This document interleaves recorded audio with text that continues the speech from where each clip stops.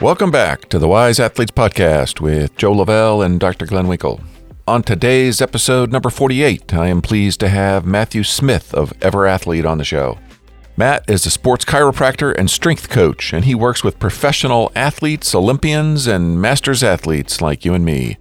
In part one of our two-part discussion, we explore the topic of breathwork, which is the use of breathing practices to improve health as well as athletic performance. Matt shares the practices he has used himself and with his clients to get faster recovery. We go through a ton of material, so go into this discussion knowing this. Breathing directly changes whether our bodies are in a stressful alert state or in a calm recovery state. Of course, other factors matter too, but simply by breathing in a particular way, each of us can dramatically affect how we feel, how much energy we have, how we perform athletically, and whether we get restful, restorative sleep to help with recovery and adaptation from exercise. Here's the main point. If you are breathing improperly much of the day and while you sleep, you are operating on a reduced ability to shed chronic stress, and you have an impaired ability to recover from training. In short, your breathing practices are probably costing you speed and power in your sport. Personally, I think this is one of the biggest opportunities we have to do something smart for our health and our ability to be strong and active for a long time.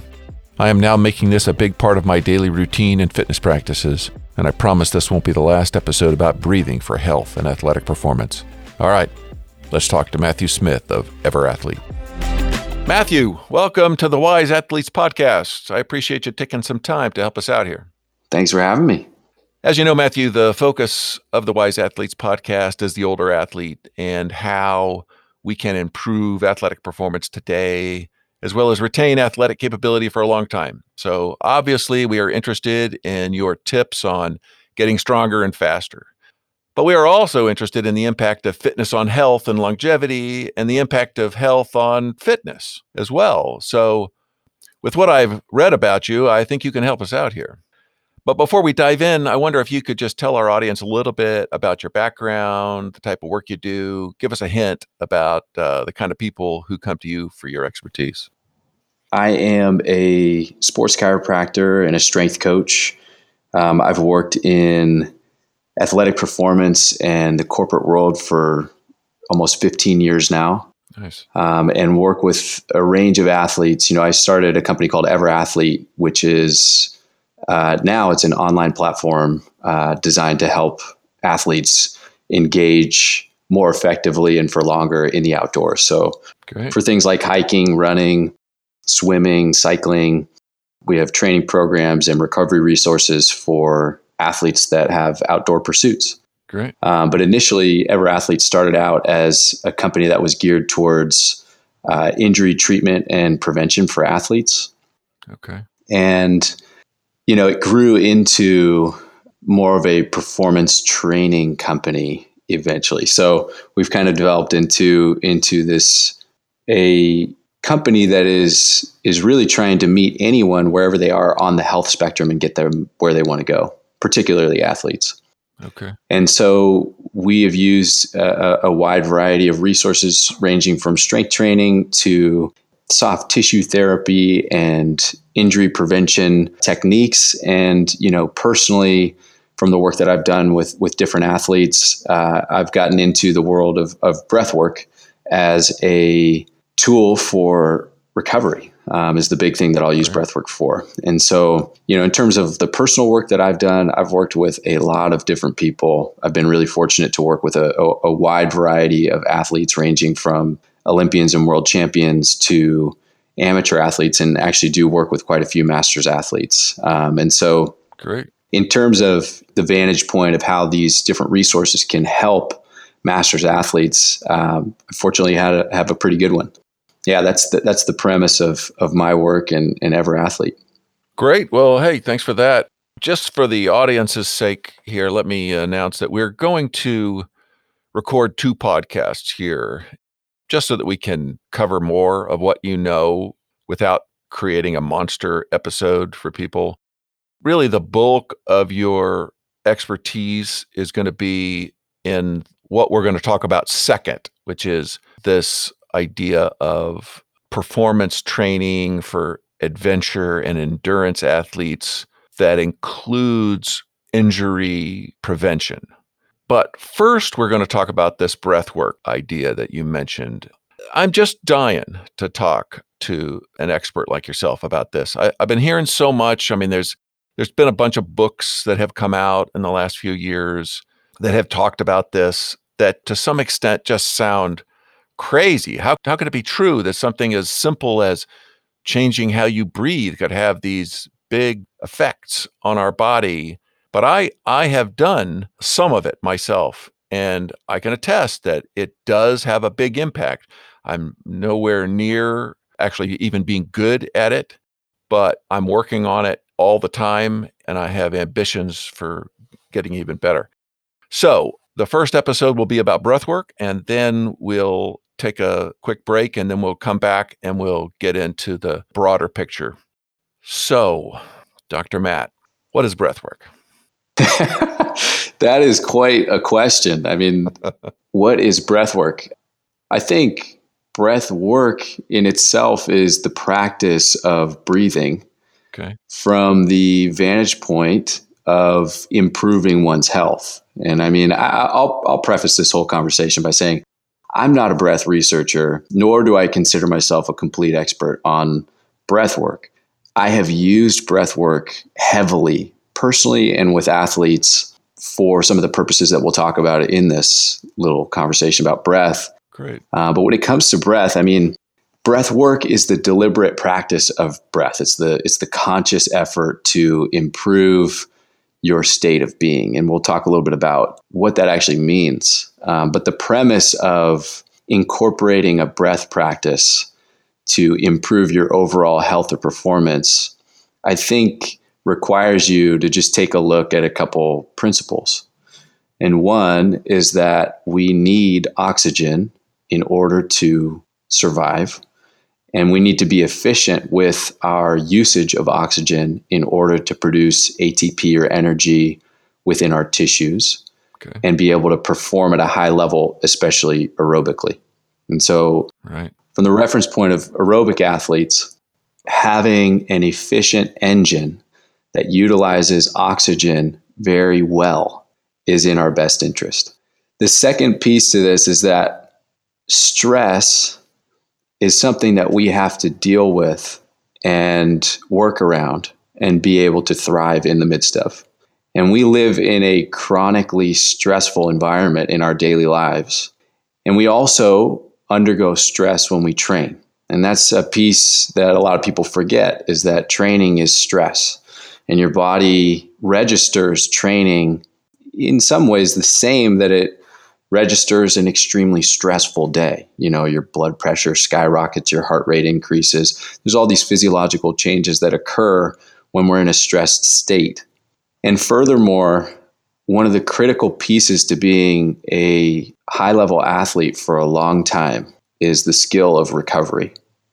And the transition, what recovery really is the transition from a very stressful state to a very restful state. Right. We need to be in a restful state to gain the benefits and access the adaptation to our training. So all the effort that goes into training, all the effort that goes into exercise and the pursuit towards the goal, whatever it is, physically, requires adaptation to the work that we put in. And that only happens when we're away from that work. Right. And so one of the skills that I try to work with myself and implement with different athletes is the skill of transitioning out of training.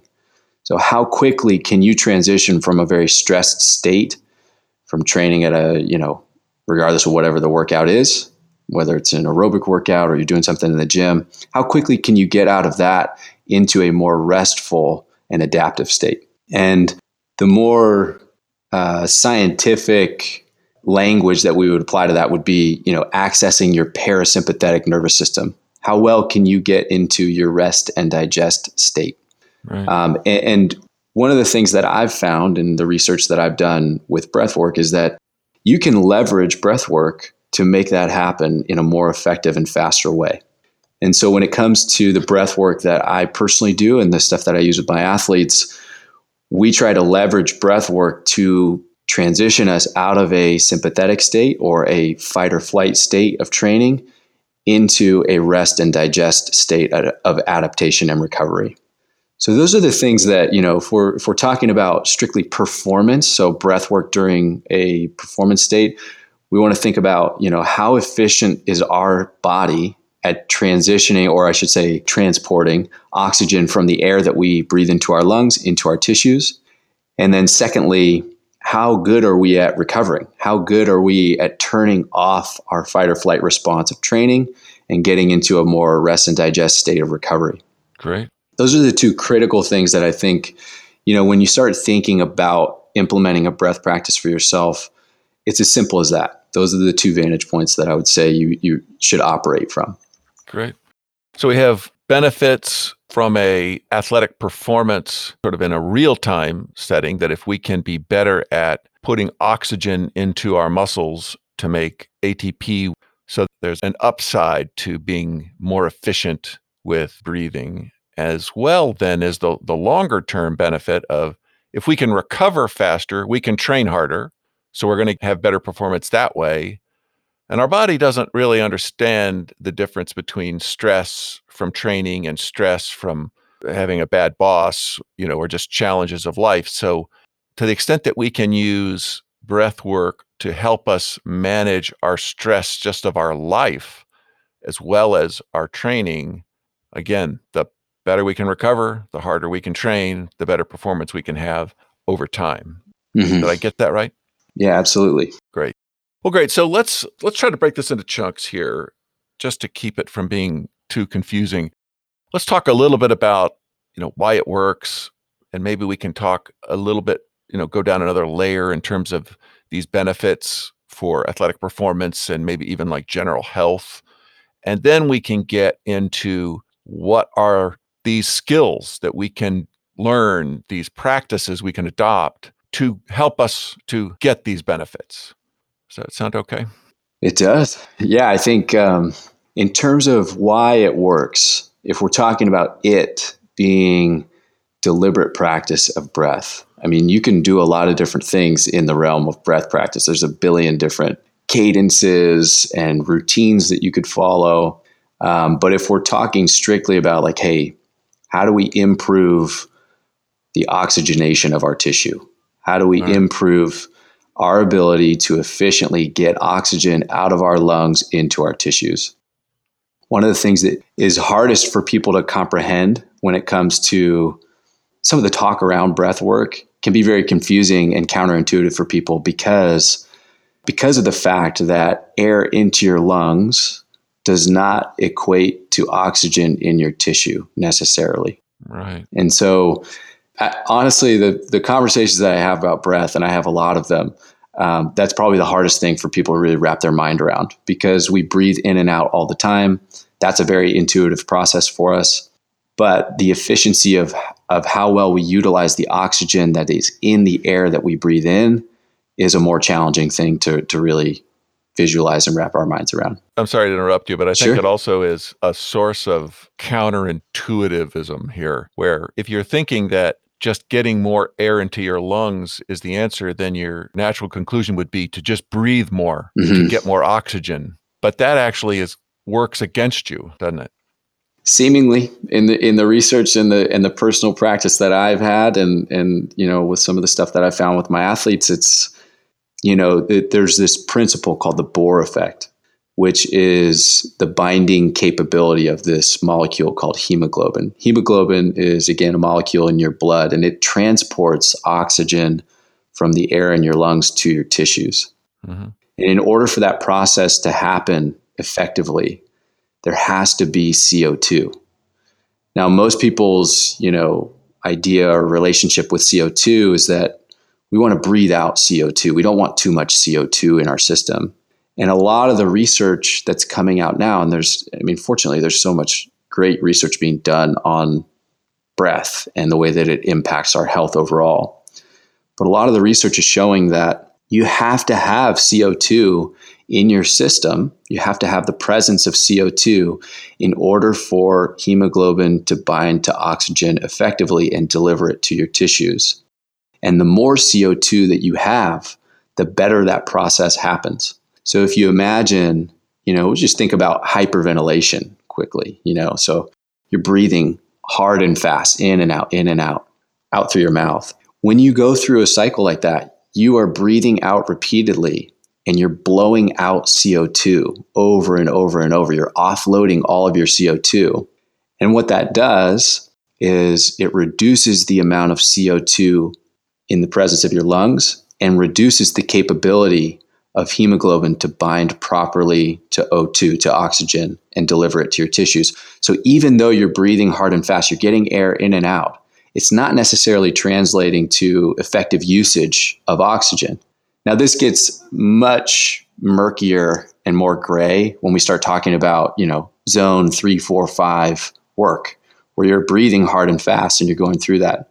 And if you really go deep in the world of breath, you'll start to understand that there is a gradient to this stuff. So it's not like, hey, should we all be breathing through our nose only in zone 5 work? Certainly not. But we need to breathe at a level that's appropriate to our exertion. So if we're at rest, so Joe, right now, the ideal breath pattern for you is a slow, deep, nasal breathing pattern. Because what that does is it not only brings air into your lungs, but you maintain a high level of CO2 by not breathing out constantly, offloading that CO2. You keep CO2 elevated in your system and improve the likelihood or the capability of hemoglobin to bind to your oxygen that's in the air and deliver it to your tissues. Yeah, let me ask you a question about that, if I could. Yeah, go ahead. This hunger for breathing seems to be a thing that's related to your comfort with CO2. Is that right? Correct. Yeah, your ability to handle a higher CO2 laden environment is also a skill. And a lot of people do not have that skill developed, which is why we chronically overbreathe. Okay. Until we start practicing this. And so viewing it as a skill that you can work on and can improve is, I think, a really good place to start from. Okay. And so, yeah, I would say people oftentimes will overbreathe. I mean, I think that a lot of the roots of why people overbreathe is because we're so chronically stressed out and we don't even really realize it. We live in a very, very stressful society, whether you're driving to work or dealing with your kids or your spouse. There are a lot of stressors throughout our day. And I think over time, we get worse and worse at transitioning out of that stressful state into a more relaxed state. I think another thing that happens, I've read, is that things like bad posture or even just bad habits related to how we breathe, like chest breathing, as opposed to diaphragmatic breathing with your belly. Mm-hmm. You just get into habits of doing that. But because you're doing that, it now has an effect on the stress level of your body. So in some cases, it's not the stress causing you to have these bad breathing patterns. It's your bad breathing habits, which is causing the stress, which then feeds back on accelerating these breathing problems. Yeah, poor breathing mechanics certainly drives some of these issues. It essentially becomes a big vicious cycle that feeds on itself. Yeah. You're right.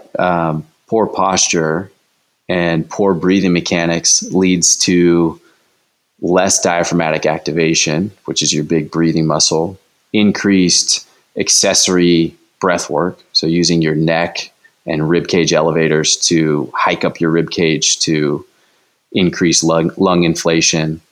And over time, that creates this vicious cycle of having to breathe more and more in order to get air in to suffice what you're doing, right? So yeah, it's, there's the tricky thing about breath work is that there are so many different facets to it that you can touch on and talk about. And there's so many different elements. The fundamentals that I'll usually start with people are, like you said, breath mechanics and also cadence. Got it.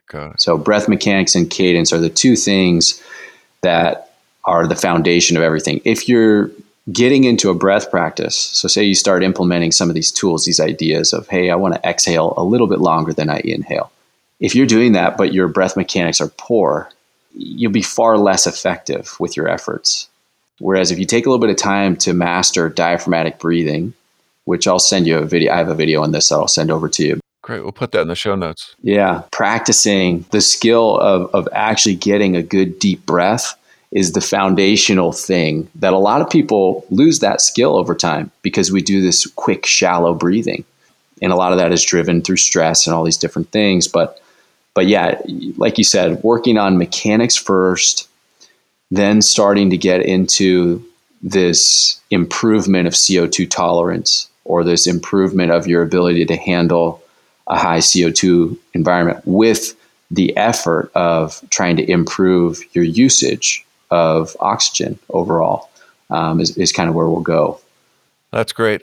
Somebody listening to this might think, well, hell, I don't want more CO2. That's bad for me. I want more oxygen. Well, hey, more CO2 is what gets you the more oxygen. So you got to take 2 steps to get to the 1 step that you're interested in. Mm-hmm. Anyway, I want to hit on these tools and techniques, practices Mm-hmm. here at the end of this. And so let's just make sure we've touched on everything. One of the things that people hear about breath work, half the time when I mention it to people, they're like, what is that? But most of the other people who have heard of it in the context of things like yoga or meditation. Mm-hmm. That's probably really where that comes from. Those practices have sort of evolved as tools and techniques for a very long time. The why of it is kind of hard to get to the bottom of and maybe is outside of the scope of what we can talk about here today. But it's just true that even though our brains control our breathing to make sure that we get enough oxygen to stay conscious, and then as we start exercising, we don't have to think about how much more we have to breathe. We just start breathing more.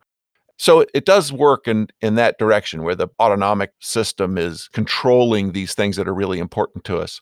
But it is also true that we can manipulate our own breathing, and it will have an effect on our minds, on our brains, how it functions, as well as the rest of our body. And everybody knows this. If you've ever been in a bad mood and you force yourself to smile, you feel better. Well, why does that make any sense? It doesn't, but it just works. So our bodies and our brains through our nervous system are connected, and it works both ways. So we can manipulate our breathing to change our body and change our mental states. And that's great that we can do that. So why shouldn't we learn how that works? The bad side of that is that we have learned bad habits. Probably we were all born knowing how to breathe just exactly right. And we've learned bad habits. So we learned bad posture, and that has effect on our breathing. And we just have learned to do things that are dysfunctional, but now they're habits. So maybe it feels natural, but it isn't natural. And so we have to adopt some of these practices and some of this training, if you will, so that we can kind of get rid of some of those bad habits and have good habits so that we're not just breathing right when we're thinking about it, but we go back to breathing right all the time.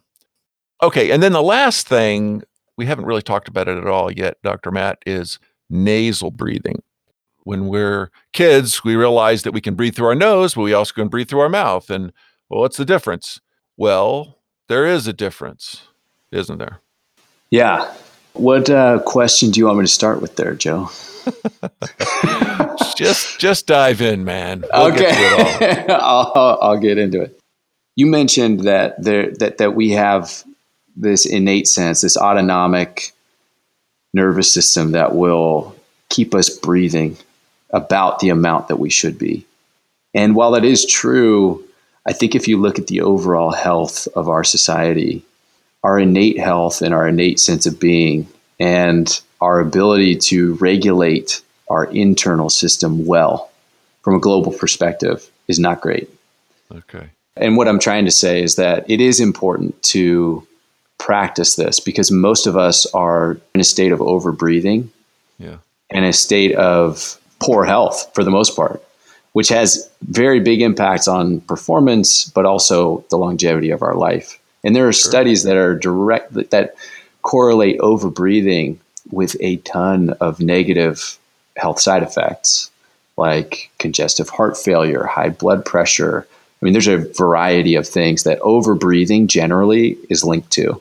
Huh. And so if you just take that fundamental fact, the practice of slowing down your breathing or making it as simple as trying to lessen the amount that you're breathing throughout the day, just based on that fact of overbreathing being linked to a lot of poor health metrics.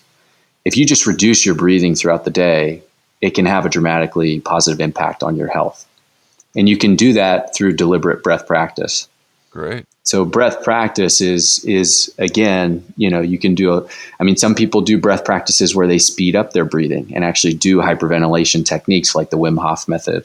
But I think that it's a pretty important thing to use the remote control of breath to manipulate your nervous system, because your nervous system has a direct impact on your physiology, which has a long-lasting impact on your life and your performance. Were you going to ask something? It occurred to me the connection between what you were saying and my question about nasal breathing. And so here, let me throw it out there and see if it sounds right to you. You were saying that generally speaking, we are all breathing too much. And generally speaking, you're going to breathe less volume of air through your nose than through your mouth. Then there's a connection for how to breathe less. Breathe through your nose. Now, I think that there's some other physiological reasons for breathing through your nose, like nitric oxide. Am I right about that? Yeah, you have pools of nitric oxide in your cavities, in your sinus cavities, that you access when you breathe through your nose. So when we inhale through our nose, it releases that nitric oxide, which leads to vasodilation and improved blood oxygen delivery. Okay. Which is a really positive thing. So if we're talking about enhancing our ability to uptake oxygen from the air that we breathe, breathing through your nose, that's one of the benefits that you can get from breathing through your nose, is you have this release of nitric oxide, which is well researched and a really valuable thing and a good motivator to breathe through your nose. Huh. When it comes to concepts like breath work, knowing where to begin, considering the volume of information that's out there, can be pretty tough. All right. And so starting in a place that's very simple and very easy to do, I think, is an important thing for people to have. All right. And so if you're looking to play around with breath work, it can be as simple as you just starting to breathe through your nose when you're at rest a little bit more. All right. So whenever you're consciously aware, transitioning, if you are breathing through your mouth, transitioning into nasal breathing can have a tremendous effect over time. And can be kind of the lead-in step, the first domino to getting into a deeper breath practice. But it's very achievable, very simple. It's easy to do. You can do it anywhere. Nasal breathing is like the most effective thing, that you can do in the early stages of developing a breath practice. And then if you want to get a little bit fancier, you can just slow down your exhale a little bit relative to your inhale. So if you breathe in for 2 seconds, exhale for 4. And if you do that through your nose, that can have a lot of really positive effects on your health, ranging from reducing your blood pressure, reducing your heart rate. There's a lot of different things. And getting back to, the oxygenation, your usage of oxygen. Yeah. Because when you're breathing through your nose, especially when you exhale, you can't get as much air out of your nose as you can out of your mouth. And so we're kind of forcing ourselves to keep a little bit more air in our lungs, which increases as the air sits in our lungs. The air, we start to build up CO2. And if we go back to the premise of the Bohr effect, we need CO2 to use oxygen effectively from the air that we breathe in. And so if we leverage this practice and use nasal breathing as a skill that we develop, it won't feel really comfortable at first, especially if you've chronically been overbreathing for a long time, maybe your whole life. Implementing a practice like this can be a little bit strange at first, but it can have a dramatic impact. I mean, bang for your buck, transitioning to nasal breathing only at rest and when you sleep is probably the best thing that you could do, and the easiest, the simplest thing that you can do. Now, doing it in your sleep, there's a lot of different, tricks that you can use for that. Like what? But before I tell you what, we'll just talk about the benefits of nasal breathing in your sleep. Okay. Can have a dramatic impact on reducing snoring in some cases, I should say, reducing sleep apnea. I personally used to snore and I had sleep apnea when I was younger. So when I was all through high school and college, dealt with this. And I started, before I ever knew anything about breath practice or, any of the stuff that I've been looking into for the last few years, I started using Breathwork strips in my sleep, and I would try and keep my mouth closed at night because I noticed that I wasn't waking up as frequently, and I wasn't, I would wake up with my mouth wide open and had clearly been snoring, and I was, suffocating in my sleep. And these Breathwork strips, those are the things that go over the bridge of your nose, and it kind of like opens up your nasal passages? Mm-hmm. Yep. Okay. Yep. And some people will use those and they'll actually tape their mouth shut. Yeah. So some people, and I've personally done that. I don't love doing that just because it feels restrictive, but for a lot of people, they really love that. And, it's a really simple thing that kind of forces you to start transitioning into nasal breathing and suggests to your body to do that a little bit more. And like we said previously, that can have a lot of really positive effects on your overall health, including improved sleep, which we know is critical for recovery. Yeah, really, for more than that, from an athletic performance point of view, surely that's a shorter term benefit. But people who have sleep apnea, they have all kinds of medical problems that come from that, whether it's related to the oxygen deprivation or just the lack of sleep, I don't know, but hypertension, diabetes, Alzheimer's, these are all nasty words that come up in a discussion about sleep apnea. Mm-hmm. And sleep apnea, to be clear, can be caused by, there are a variety of causes for sleep apnea. But one is the way that we breathe. And if that is the case for you, then this can be a really effective strategy at improving, your state when you're asleep. And this is something that I've personally used and transitioned into nasal breathing only in my sleep. And it has had a dramatic impact on my health. Yeah. I have done the same, I'll say. Cool. And I have not done it with tape. I just find that as long as I sleep on my side and I make a point to close my mouth when I'm about to fall asleep. Plus, so here's another key thing that I have found is that because sometimes my nose it's not stuffed up with anything I could clear out by blowing in my nose, but my sinuses are a little swollen. And so I don't get much air. So I have to work on relaxing my sinuses before I'm about to fall asleep and close my mouth, because otherwise my mouth will open all by itself because I don't get enough air. So I have to breathe through my nose for a while, even though I'm not getting enough air that way. It's okay for a while as long as I'm still awake. And after a minute or so, my sinuses will loosen up and now I breathe fine. And as long as I then manage to close my mouth before I go to sleep, then my mouth will stay closed all night. Yeah. And there are different drills. I don't know if you've had any exposure to the Buteyko Clinic. No. You mentioned Patrick McKeown. So he is a big proponent of the Buteyko Clinic. He's affiliated with them. Okay. But they have some incredible resources for breath practice. And one of those resources, because one of their big suggestions is transitioning to nasal breathing at rest. It's like this critical thing. And they do a ton of work with, people that are dealing with asthma, COPD, major breath disorders. And they use nasal breathing and different breath strategies to address these breathing disorders. I'll put the link to those guys in the show notes so people can find it. Because surely if it can help somebody with COPD, it can help an athlete who's just trying to get better oxygen to their muscles. Oh, yeah. And so they have a nasal clearing exercise. You can find this on YouTube pretty easily. I'm sure there's like 1,000 videos for this, but a nasal clearing exercise for those people that, struggle with nasal congestion or have a deviated septum. The conversation about nasal breathing only can get a little bit trickier. Yeah. But if it is congestion, there are some exercises that you can use to improve the airflow in and out of your nasal cavity. Right. Okay, good.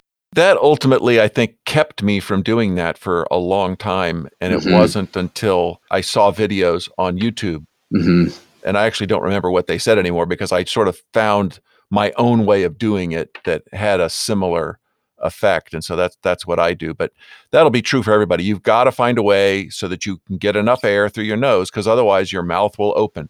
But the other part of it, and we talked about it before, is you need to train your brain or your sensors somewhere in your body that is sensing your CO2 level. And you want to train it so that it is satisfied at a higher CO2 level, so that you're not gasping for breath and opening your mouth while you're sleeping.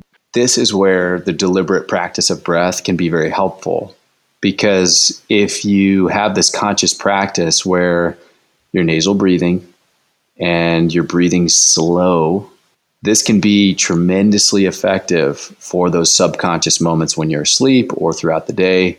The conscious practice sets the table for subconscious action. And that's where, developing a real breath practice can be very helpful, at least from my point of view, because it really transitions into these times where your body gets used to a breath pattern that's a little bit slower, a little bit less stressful, and can be really helpful. So, well, sure, and it makes sense. Tell me if this is what you find with your clients, but it makes sense that if you breathe in a less stressful way all day, then you're recovering better all day. Yeah, I do agree with that. A lot of people will view the breath pattern as a response to your state. So if you have just done a 400-meter all-out sprint on a track, just imagine your breath pattern after that. Heavy, fast, very deep, versus when you first wake up in the morning and you're totally relaxed. The slow, deep breathing pattern is a product of the environment that you've put yourself in. Now, that is a truth. Your breath pattern is going to adapt to what you're doing. So whether it's being at rest or you're going through an intense interval, that's a truth.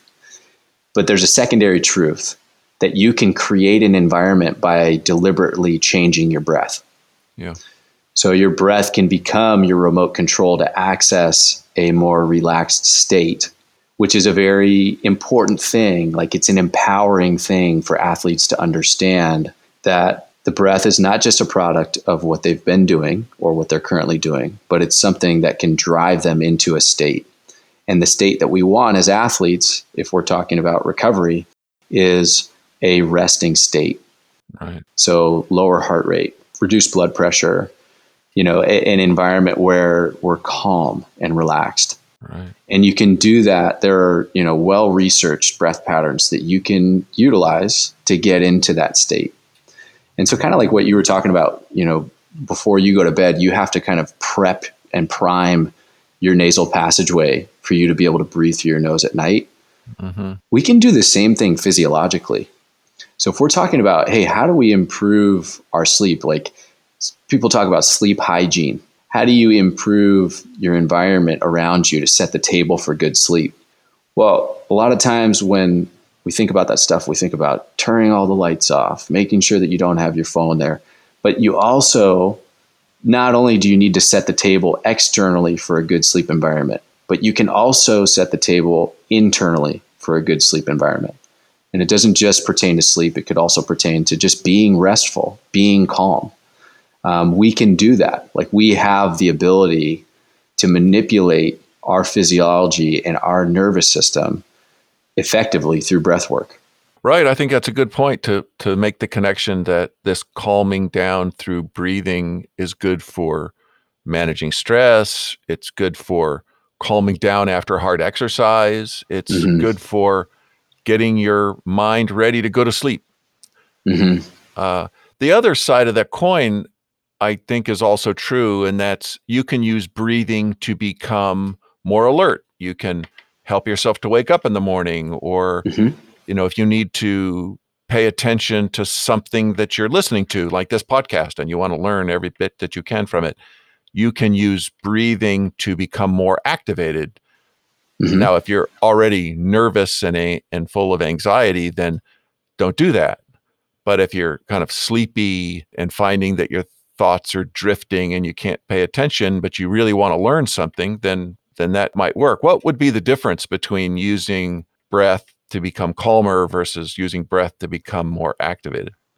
I mean, you can use different sequences. So if we're talking about breath to calm down versus activating for a workout, it's simply the pace that you're breathing at, the depth that you're breathing at. Refer to it as the cadence, All right. right? So in my experience, most athletes need less activation work and far more deactivation work. Sure. And so my focus has always been on, hey, athletes are really good at getting ramped up.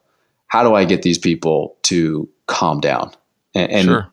so the focus that I've had, particularly with myself and the people that I've worked with, has been de-escalating the nervous system, transitioning into the parasympathetic nervous system. And a couple of the cadences that we'll use, even if it's just cooling down from a workout. So after the workout, if you're stretching out or you're foam rolling, using a 1-to-2 ratio of inhale to exhale. So if you inhale for 3 seconds, exhaling for 6 is something that I'll use. I think that that's a super effective way to get things to calm down. And they should do that. They should repeat that for what, 5 minutes, 20 minutes? There's not a specific prescription that I'll give people, but if we're doing a deliberate breath practice, usually I'll have people work for 5 to 10 minutes. Okay. I tend to try and eliminate boundaries or like heavy prescriptions for people, especially when it comes to breath, mainly because you can make it so simple and attainable by just saying, hey, breathe out longer than you breathe in. Yeah. Use a 1-to-2 cadence and do it when you're cooling down from a workout, which could be anywhere from 2 minutes or it could be 30 minutes, And maybe more is better. Probably one breath is not going to do a lot. Yeah, I would say a minimum of a few minutes, Okay. working into that state. Yeah. Well, and you also did mention the Wim Hof. I think that that's a way of doing that activation, the rapid breathing. But I think the other thing that I've read about is that just sort of doing the opposite. You had said having the exhale be twice as long as the inhale. I think if you reverse that and you make the inhale twice as long as the exhale, then it has the opposite effect on the nervous system. But that Wim Hof, man, if you're first thing in the morning and you're a little sleepy and you want to wake up right away, do some Wim Hof. You will be awake and your body temperature will go up. You will come alive. Yes, you certainly will. The Wim Hof method is essentially a hyperventilation technique, right? Yeah. With some breath holding in there. Yeah. And so when it comes to focus and activation, using big mouth breathing cycles can be an effective way to get activation done. That combined with breath holds in my own personal experience, alertness and focus, my alertness and focus improves dramatically if I do some hyperventilation cycles followed by either an inhale or exhale breath hold. Yeah. Can be a pretty helpful thing. But honestly, for the people that I work with, like I said, so if we're thinking about how, there's a billion things that you could invest your time and energy in as an athlete. Mm-hmm. My goal as a coach is to use discretion on what we actually invest time and energy into. Mm-hmm. And so most athletes have that tough time transitioning from that stressful environment into recovery. And developing that skill, I would certainly put above, major activation. Okay. Well, so the last thing I had on my mind here, and then we'll see what else you might have for us, is this question of how do you get to become an athlete who nasal breathes while they're doing athletics? Now that I've been looking at this topic for some time, I watch the real high-end people, the Olympics, cycling, and look at those guys. They never have their mouths open. They might have their mouths open a little, but their mouth is not like wide open, gasping for air. They have somehow figured out how to do this thing. What advice would you give to me and to our audience for how to do this transition of What are you talking about? I always breathe through my mouth when I'm gasping for air. What are you talking about? How could I possibly use my nose? I would die. How could I become an athlete who does nasal breathing? I mean, right up to the end. Maybe I can't do it right at my maximum capacity of burning oxygen, but I can do it way more than I do it now when I hardly use nasal breathing at all. And I'll just say that I have done it a few times and it sucks. Mm-hmm. It's like trying to breathe through a straw and I'm suffocating while I'm riding my bike. And so I'm sure that if I stuck with it and I just worked it, that my body would adapt to it and I would get better over time. But what can you tell me? What I would tell you is that I don't make that prescription to every athlete that I work with. Like I work with a couple of professional cyclists who do not nasal breathe only when they're particularly going at a big effort. Yeah. Putting out a ton of watts. I had a conversation with an athlete who DNF'd Leadville. She's an ultra marathoner. And we had this conversation after the race. I didn't work with her leading up to the race, but we did a little consultation after. And her coach had her nasal breathing only throughout the entire race. Mm-hmm. And she ended up going so slow that she DNF'd. And this is someone who she's a savage. She's done some big time efforts in the ultramarathon arena and has actually done Leadville successfully. She's done that multiple times. And so this is a rabbit hole that we could go down. I don't know if we have enough time, but the way that you can leverage, I think probably the most effective way that you could leverage nasal breathing as a part of your training is you think of it as like wearing a weight vest. So if you're nasal breathing only on lower zone days, so if you're doing a zone 1 ride or you're doing a warm-up ride or you're doing a zone 2 ride, that's a time where I'd say, hey, play around with nasal breathing, see how that feels for you, and try and hang on to nasal breathing as long as you can. But as soon as we start ramping up into higher heart rate zones, now there are arguments on both sides for this, but this is my personal opinion. As soon as we start ramping up into higher heart rate zones, big efforts, we need to breathe according to the effort that we're putting out, which, we talked a little bit about this earlier. You want to breathe according to your exertion. And if we have high exertion, there's a scenario where we should be breathing out of our mouth, in and out of our mouth. I think that that's appropriate. Sure. And so this arena of breath work, I think is very gray. I personally do think that there is a place for mouth breathing in athletics for sure. But I will say that your ability to do a high volume of work, so power output, while nasal breathing is an indicator of heart and lung capacity. It's an indicator of your effectiveness of delivering oxygen to your tissues and being efficient with your energy. So that being said. So the fitter you are, the more you could do it. Yeah. Yep. And maybe doing it more helps you to get fitter. Yeah. So it goes both ways. And, just to run back to the ultra marathoner. So one of my little tidbits to her, what I said was, training to simulate a low oxygen environment, like Leadville is at elevation. Yes. And she was training at sea level. Oh. And so for her, utilizing nasal breathing can be helpful to a certain degree if you just kind of like use logic to simulate a low oxygen environment. For her training. But if you train that way and then you also limit your oxygen when you're actually in an oxygen depleted environment like elevation, you're still wearing that weight vest during the race.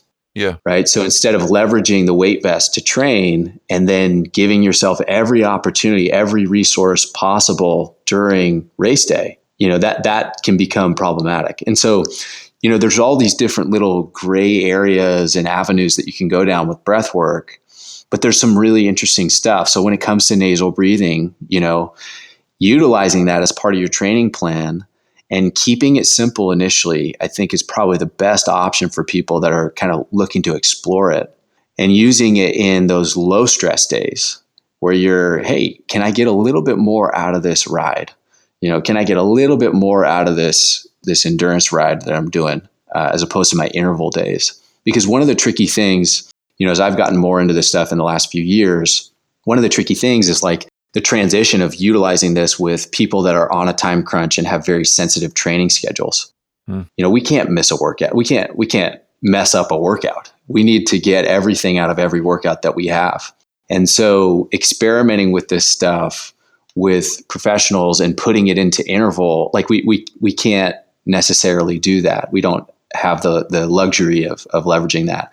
But an easy place where we have started to implement it are on these really low exertion rides or runs or swims that are simple. So, well, and one of the advantages of that, it occurs to me, is that, one of the problems that all athletes have, except for the very most disciplined, is having intensity discipline in their training. Mm-hmm. So when they go out for an easy ride, actually doing an easy ride and not chasing some guy down who passes them. Yeah. But if you are doing nasal breathing on your endurance ride, you're not going to go chasing people down while you're nasal breathing. That's right. So it's a good, what do they call that? An engine governor. Yes. That would keep you in your intensity lane. Mm-hmm. And it also, if you've never done this stuff before and you try it, the light bulb that turns on, the suffering light bulb that flickers, is interesting to athletes from what I've found, of like, oh my God, this is hard to do.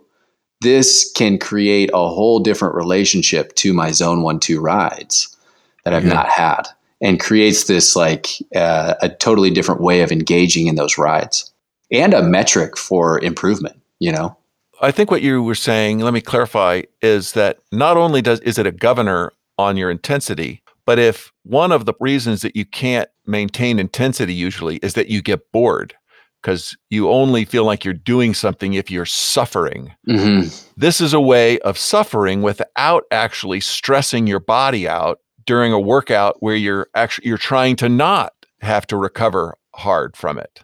Yeah, it's a good way of managing your pace, and it's a good way of making things, getting a little more bang for your buck out of those lower effort days. That can, those days honestly are probably the most effective days that you'll do as an endurance athlete, but getting a little bit more out of them is always an interesting thing to most athletes. And you might even feel better about them because if you're nasal breathing, it'll feel like you're doing something hard.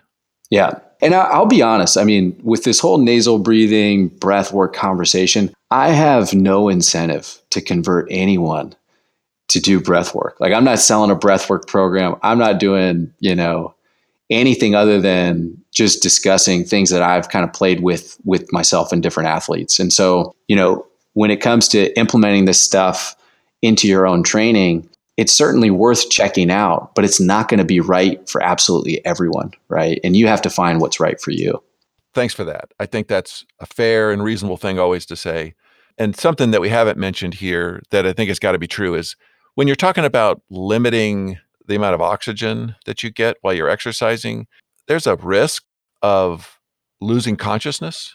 And you want to be careful to not pass out while you're riding your bike down the road. Mm-hmm. So this might be something to do when you're riding on Zwift. And if you happen to get a little woozy on the bike, it's no big deal. The worst thing that's going to happen is you're going to fall onto the carpet. But I think that there are some benefits here. I'm going to do this. I am going to start doing a nasal workout every single week on Zwift. And I'm going to start tracking the power that I can put out, which will be really embarrassingly low at first. And I am going to see it go up, or I'm going to find out why not. Cool. Let me know how it goes. I will. So before we transition to episode number 2, is there anything else, Dr. Matt? I think that's it. I think, like you said, there's always a risk to changing your breath pattern and playing around with some of these principles. You want to be really careful with them. It's also a very gray area. There's some good guidelines, but this stuff is I always recommend experimenting with yourself, being the experiment yourself, and playing around and practicing some of these principles and seeing if they're right for you. Excellent. All right. Well, that's great. We're going to get all of your contact info and any links and we're going to put that in the show notes, and we'll put all those links and whatever related to breathwork into this episode. So on that point, I will say thank you, Dr. Matt, and I look forward to our next conversation, which will not be far off into the future. Awesome. Thanks so much for having me, Joe.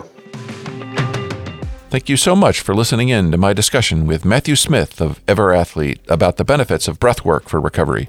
And I hope you tune back in to hear part 2 of my discussion with Matt when we'll talk about training for adventure athletes and how to avoid injury. You can find more information about Matthew and EverAthlete in the show notes. And while you're there, you can sign up to take a free fitness practices assessment, send us a question to address on the podcast, see all of our episodes, subscribe to our podcast, and you can sign up for our newsletter. If you are on social media and enjoyed this episode, please post about it. That would be a great help. Thanks again.